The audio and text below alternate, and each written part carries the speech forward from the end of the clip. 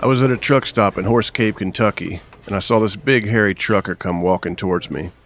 Really tough-looking, rugged guy, looked like he was in a bad mood, so I tried to step out of his way and give him some room.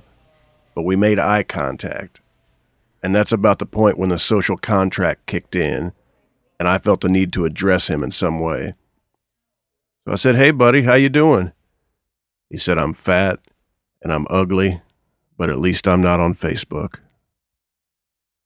You find wisdom in the damnedest places.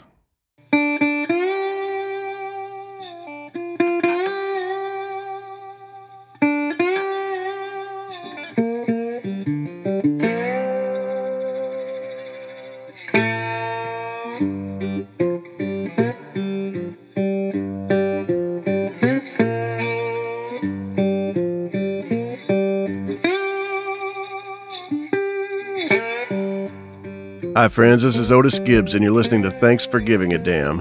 I'm sitting here in my living room in East Nashville, Tennessee, and I've been on the road for 15 of the last 18 weeks touring in Europe, and man, it feels really, really good to be back home.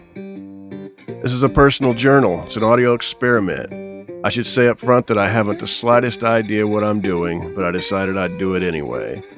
This show was founded with the idea that there are only two people in art that matter. There's the creative individual and the person experiencing it, and everything else is an artificial filter. My guest this week is Mr. John D. Graham. John D. is a singer-songwriter who lives in Austin, Texas, and in 2006 he was named the Austin Musician of the Year during South by Southwest Music Festival. He's the only artist to be voted into the Austin Music Hall of Fame 3 different times. Once as a solo artist, once as a member of the Skunks, which were Austin's very first punk rock band, and once as a member of the True Believers with Alejandro Escovedo. He's also played guitar with people like John Doe, James McMurtry, Eliza Gilkison, Kelly Willis, John Hyatt, Michelle Schacht, Lone Justice, Patty Griffin, and a lot of other folks. You can find out everything you need to know about John D at johndgraham.weebly.com. I caught up with John D when he was on tour. He was driving from Pittsburgh to Murfreesboro, Tennessee. That's a 9-hour drive. Just think about that, 9 hours, and then he stopped and talked to me. The only place that we could meet up was at a truck stop in Laverne, Tennessee. So we sat down in a diner area there. So you might hear a little bit of people talking in the background. You might hear plates clanging and things like that, but I think it kind of adds to it. Just think about that, 9 hours. Welcome to touring in the United States. Here's Mr. John D. Graham. All right. How about you, honey? You want seconds? No, thank you. No? Okay. I'm sorry. Do I pay you? Whenever you're ready, sweetie. You're welcome. You know, the thing is, though, what we do is not that much different from the long haul truckers. It's just they're paid better for it. They're paid much better. We just drove from Pittsburgh. Tell me about your last 24 hours. You know what? Honestly, it's been a really good run. I didn't tour for about 2.5, 3 years. And so my assumption is always, well, people have completely forgotten about me. But, because, we're all like, it's like this little hotbed of insecurity. But the record is getting airplay, and I'm having like bigger shows than I've had, in the past. That's beautiful. It's unaccountable. I don't know why, but so we had a great show in Cleveland at Beachland Ballroom. I know you've played there, and then we were at Club Cafe in Pittsburgh. They were both like really well attended. We had a really good time, and then drove 9 hours. And then at the end of the 9 hours, you have to talk to me in a truck stop. Oh, it's good to see you, Otis. It's good to see you. How long have the drives been on this tour? Have they been very long? Or? You know what? Really not so bad. But it's all a matter of comparison because like 2 months ago, a month and a half ago, I did the West Coast, and that just makes everything seem like a short drive. Yeah. Because it's 8 hours from LA to San Francisco, and it's another 8 hours from there up to Seattle. And it just, so if it's under 6 hours, I'm like, wow, short drive. I noticed the Europeans complain about 3-hour drives. Oh, right. And it's like you can you can play for 2 months in Germany and never drive further than 2 hours. It's always my thing about Germany is always like, and there's Frankfurt on the left, and there's Frankfurt on the right. All right, 10, 11, 12, 13, 14, 15, 20, 30, and 50. Have a safe and good. See, my mom actually was like just a few hours short of having her PhD in education. And she ended up teaching third grade in this little ranchland school, like maybe 10 students tops. And but she was like this just voracious reader. She would always have like 3 books going, at one time. There's one in the bedroom, there's one in the car, and there's one in her purse. So she was never caught without her reading material, Yeah. And so they had a little. I lived in Camado Valley, which it was like population about 200 when everybody was home, and it's all ranch land out there, and very small very small English speaking population, and so the I think the Garden Club or Ladies Club, something like that, started this library, and they were, everyone was contributing their books, and they were getting some assistance from the state of Texas, and so it was a decent little library. But there wasn't anybody that cared. Like, no one ever rented the books. No one ever came and checked out the books, and so eventually they lost their funding and they had to shut it down. And so they were just going to get rid of all the books. And my mom said, "Well, I'll take them." And so she got 5,000 books. 5,000? 5,000 books, just cardboard boxes upon cardboard boxes. And we spent a whole Saturday moving them into the attic of our house. And so essentially we had a library over our heads, And I was like 10, maybe 10, 11 in that age range. And it was free range. It was like I go up there, and the only rule was that if I had to ask what a word meant or what was going on in this particular book, I couldn't read it. And so I learned right away, just go to the dictionary, because then I discovered Henry Miller at 12, and yeah, Tropic of Cancer is like pretty racy stuff for a 12-year-old. That's pretty racy stuff for me. Yeah, it is actually. It's still pretty racy, to tell you the truth. But so that was the kind of thing that I grew up with, was this just wide open, unsupervised, crazy, like I really, growing up out there, because we were even outside of town. It was 10 miles into town, 4 miles to the Mexican border. You could like walk to Mexico from my house. 4 miles. Yeah.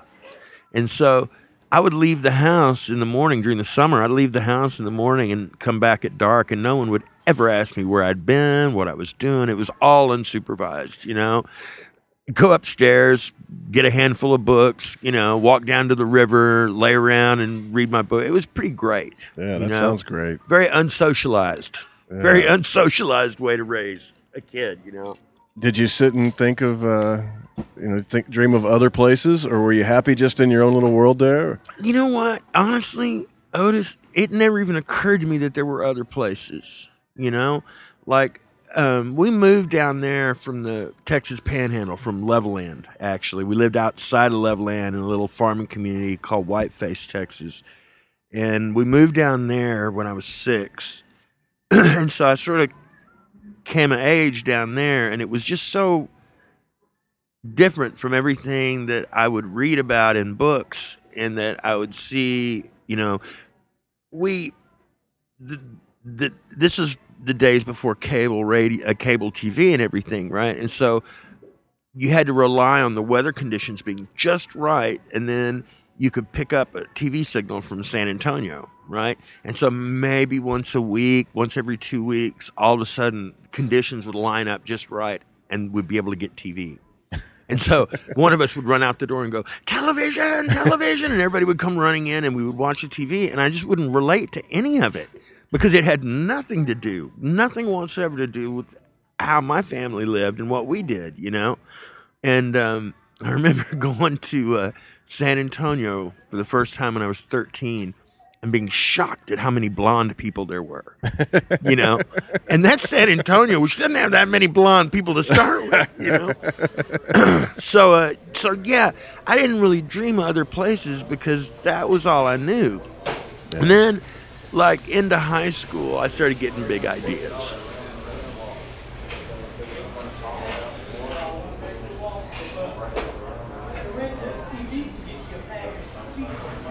It's sad, but what we had were the cockfights, and what was that like? It was not saying what was it like in the ring, but what was it like out in the audience? It was really intense. You know what? It's as dark as you would imagine it to be. We would go across the river, and there would be these little, they call them ferias, but it's really like a carnival kind of thing. And there'd be all these just like really shaky homemade carnival rides. I'm going to actually, can I take a detour here? Take a detour.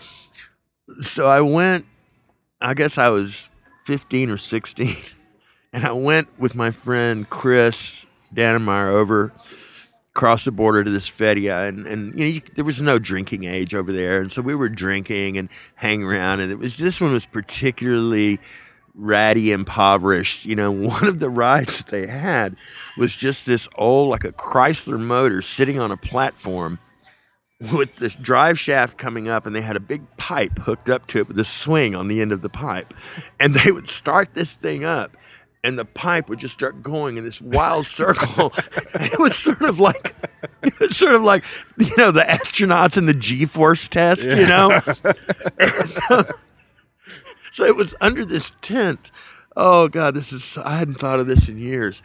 And so this young man gets in the swing, and they start it up. And it starts going, and pretty soon, this kid's just screaming. And it's like the Doppler effect. It's like, ah, every time he goes around. And so then somehow the lights go off in the tent, and everybody's freaking out. And so they start trying to turn the motor off. They can't get it to stop. They get the lights back on, and the kid's lost his pants because the G-force has like pulled his shoes and his pants off, and he's naked in this thing going around in this crazy circle. And it was like, as we're watching that, even at the age of 15, I went, you will never see something like this ever again in your life. You will never see this again. Okay, so the cockfights. So then, the thing that people don't realize is that it's heavy betting, like hundreds of dollars, right? And so these guys take it super seriously, and it's not just about which rooster wins, it's about the dollars. It was even hundreds of dollars back then. Oh yeah, absolutely. In a country where $10 means a lot, and so it was not, when you're at a racetrack, and you can see that some people are just having a blast, they're having a ball, and then there's some people that are there and they're working. Yeah. They're gambling, they're making money. And there was a lot of that, and it was really dark, and it would be just under a tent with some homemade bleachers and this pit dug in the middle, and just like the ritual to it, or the ceremony to it was it's still kind of eerie. Because they get the chickens out and they got the little hood over them, and they pull the hood off, and they blow water in their face, spit water in their face to work them up, to get them agitated, put the little spurs on them and throw them in the pit, and it's grim, but were these people from the area right there? Did they come in from elsewhere? They would come in from elsewhere and from the area there. I mean, the area that we were at was so poor. There wasn't that much, money to be gambled, but... Was this legal? Was there anything... In Mexico. Okay. Everything's legal. At that point, during the 70s in Mexico, it was very laissez-faire, If you could put it together, it was legal.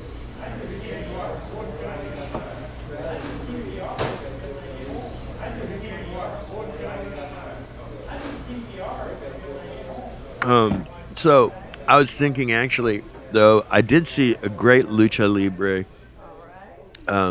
3 years ago, I was down in Sayulita, Mexico, which is right down from Puerto Vallarta. It's sort of in the jungle out there in a little bitty town. And they have the traveling lucha that comes around, right? And they have like the big ring and everything. And there's 4 matches on the card, right? Yeah. And it starts off with the local guys who have like the really crappy costumes, that were obviously sewed by their mother or something, It's the opening band. Exactly. It's the opening band, the opening opener, like the local opener. Okay. And it's like, wow, that's just so lame. You didn't even touch him and he fell down, And I was with some other Americans who I didn't know. We just sort of had like expats like fell together and went to this lucha, right? And I was just howling and yelling at the wrestlers and everything. And one of the guys that I was with, who, like I say, we didn't really even know each other, he goes, this is fake, right? It's like, this isn't fake. It's kabuki theater. The outcome may be predetermined. Yeah, right. But these guys are taking bumps. Oh, dude, it's for real, I mean, and it was funny because you could see when they crossed the line, and they would start to get mad. Oh, yeah. And then it's on. Because in the beginning, it's a lot of, it's ritualized moves, and I do this and you do that. I say this, you say that. But then one of them gets thrown out of the ring, and he's a little mad because he like hits the ground kind of hard. So he comes back in the ring with a folding chair. And then it's on, But I love lucha libre. It's everything that's wonderful about Mexico. And the audience is still really into. They draw big houses, it's don't they? Huge. And see, like this particular lucha was in Sayulita, which is 40, 50 miles down the coast from Puerto Vallarta, and so you're in the selva. You're in the jungle, and you think like this town has 2 restaurants and a couple of little stores, and then like, adobe houses with tile roofs, and that's it. Yeah. And you think, oh, this is going to be terrible. And I mean, there was like 400 people there. I don't know where they, out of the jungle, here they come. That's beautiful. It was beautiful. It was beautiful. And then they have 2 matches, and then there's a big break, and everybody eats. And it's just like, it's crazy. Everybody eats and gets 4 or 5 beers, and then the rest of the match goes on.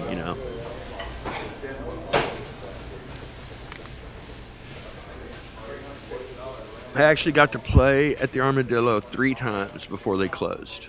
I was in a band called the Skunks with Jesse Sublett, and we opened for John Cale there, who actually we ended up sort of being pals with him and went to New York under his wing and like played CBs and Maxes and sort of got in that circuit through John Cale. What year was this? That would have been 79. Okay. And so then we opened for the Ramones. And then we opened for the Clash, and it was that tour that they were doing with Joe Ely and the whole band with the Maines brothers and everything, and it was us and Joe and the Clash, and it was easily in the top 5 rock concerts I've ever seen in my life. I mean, it was just like your hair was standing on end from beginning to end. It was so good, so good. And then they tore the place down, And I get it, I know everything changes, and I'm not an enemy of progress at all. I just don't know that was progress. Yeah, sometimes it's hard to tell what progress actually is. I think the jury's out. Was it true? You hear the audiences were, it would be hippies and punk rockers, and rednecks, and we played on that show. That was the one that I think kind of showed me. Or in retrospect, I see what was so special about that time in Austin was we started that show with the Clash, and then immediately I went out in the audience because I wanted to see what was going on. I wanted to see this myself. And I'm looking around, and the place is just shoulder to shoulder, and there's like cowboy hat, ponytail, mohawk, cowboy hat, ponytail, mohawk, and there was lots of eyeing each other, but there was no bullshit, Yeah. People were on, and the people who were there for Joe could be cowboy hat or ponytail. The people that were there for the Clash could be mohawk or ponytail, but there was like this beautiful subset that happened that was all three, you know? Were any camps converting the others? You know what? The funny thing is, you could sort of see it started off distinct sections of the audience, you know, like all the hats are there and all the, you know. By the end, it was just a mishmash, you know, people just going berserk, you know. Because, I mean, the Clash had that thing where even if that wasn't musically your thing, you'd listen to it and go, oh, yeah. Yeah, that was completely real. Yeah, And yeah. everybody gets sucked into that. Absolutely. And, you know, Police and Thieves, you know, and they came out. I still remember this, man. I'll remember this to the day I die.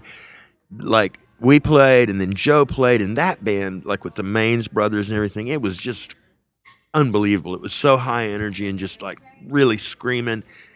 And there's this long wait for the Clash, and the house lights are down and everything. And then all of a sudden, all the stage lights come on white on the stage, and they're already on the stage. And he picks up the mic stand, Strummer picks up the mic stand and counts it off by slamming it down on this wooden stage. Like, boom, boom, boom, and they went into it. And it was just like, Wow. you know, I mean, I Oh, yeah. goosebumps just telling the story, you know. It was unbelievable. It's unbelievable. And to this day, you know, I feel really blessed to got to, like, see all that, Yeah. you know? Yeah. Did everybody come to Austin back then? Pretty much, you Okay. know. It's out of the way for people. People would have to put a little effort into touring down It there. is. But, you know, I was talking to Mike June about this. You know, I saw Springsteen doing the Born to Run tour, and that's when, I mean, he was big in the population centers, but Texas, I don't even, I mean, I knew about him because I read Rolling Stone and that kind of stuff, but I don't think people, I mean, I remember the show being just phenomenal, but I don't remember it being packed, you know? I think that I've read that the first time he ever played Texas was at the Armadillo opening for Willie. Yeah. I don't know if that's true, but I've read that somewhere. I've heard that myself. We'll say it's true then. Let's say that's true. Yeah.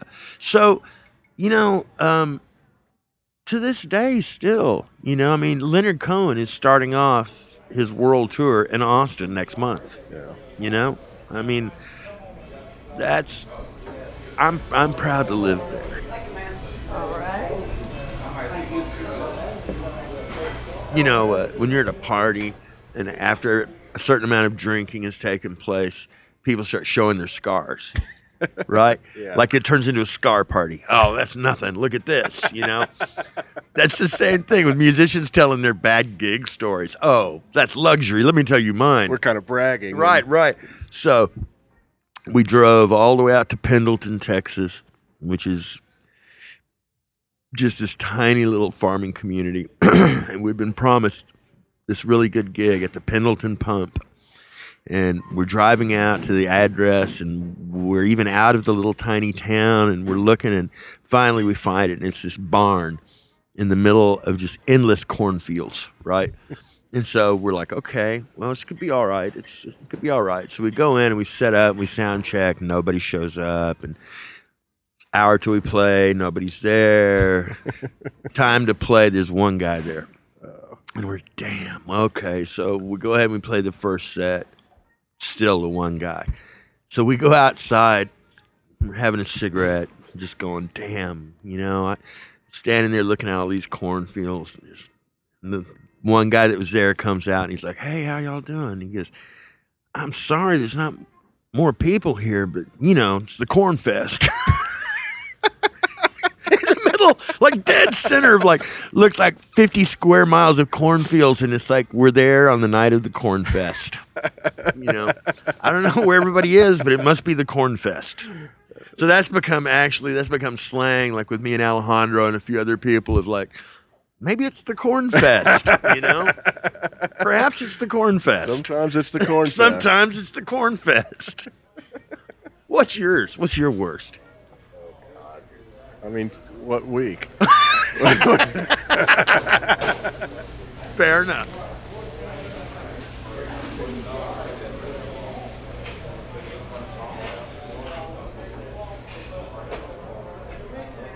Well, but here's the thing. Here's the thing, though, is back then all the truckers were men. And their culture's changed as much as anybody's culture. And now it's a lot of couples, you know, and they switch off. The wife drives while the husband sleeps. The husband drives while the wife sleeps, you know. And at 4 a.m, the wife can come in here and get a salad, you know, instead of a greasy ham. You know, I know exactly what you're saying. That's a good deal for a husband and wife to be able to. Yeah. I'm sure if you're constantly on the road like that, yeah, the money's good, you're together. Hell yeah. And then, you know, I mean, okay, they've been sanitized kind of maybe in the same way that Times Square has been sanitized. But, you know, also I wouldn't be afraid to take my son, you know, my little boy into Times Square or a truck stop now. You know, it's a give and take. It's a give and take. Yeah, I understand that. Well, John D., I really appreciate you meeting me at a truck stop. This has been fun, man. I've actually enjoyed this. We should meet at truck stops in rural Tennessee more often. Let's do this. Let's make once a year. We're going to meet in a truck stop and do this. All right? All right, we'll do that. We'll cool. do that. Cool.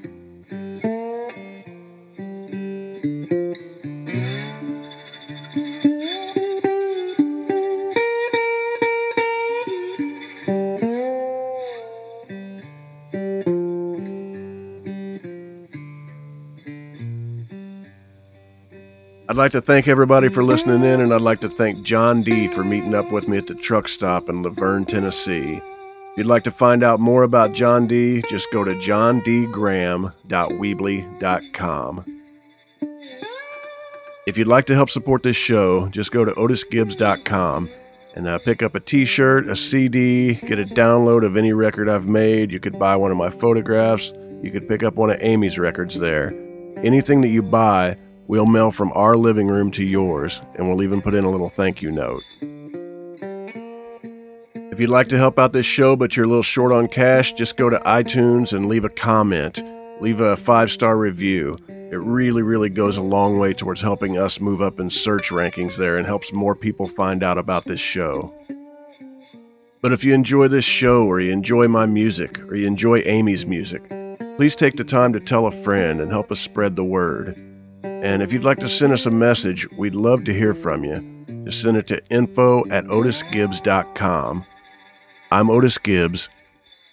Thanks for giving a damn.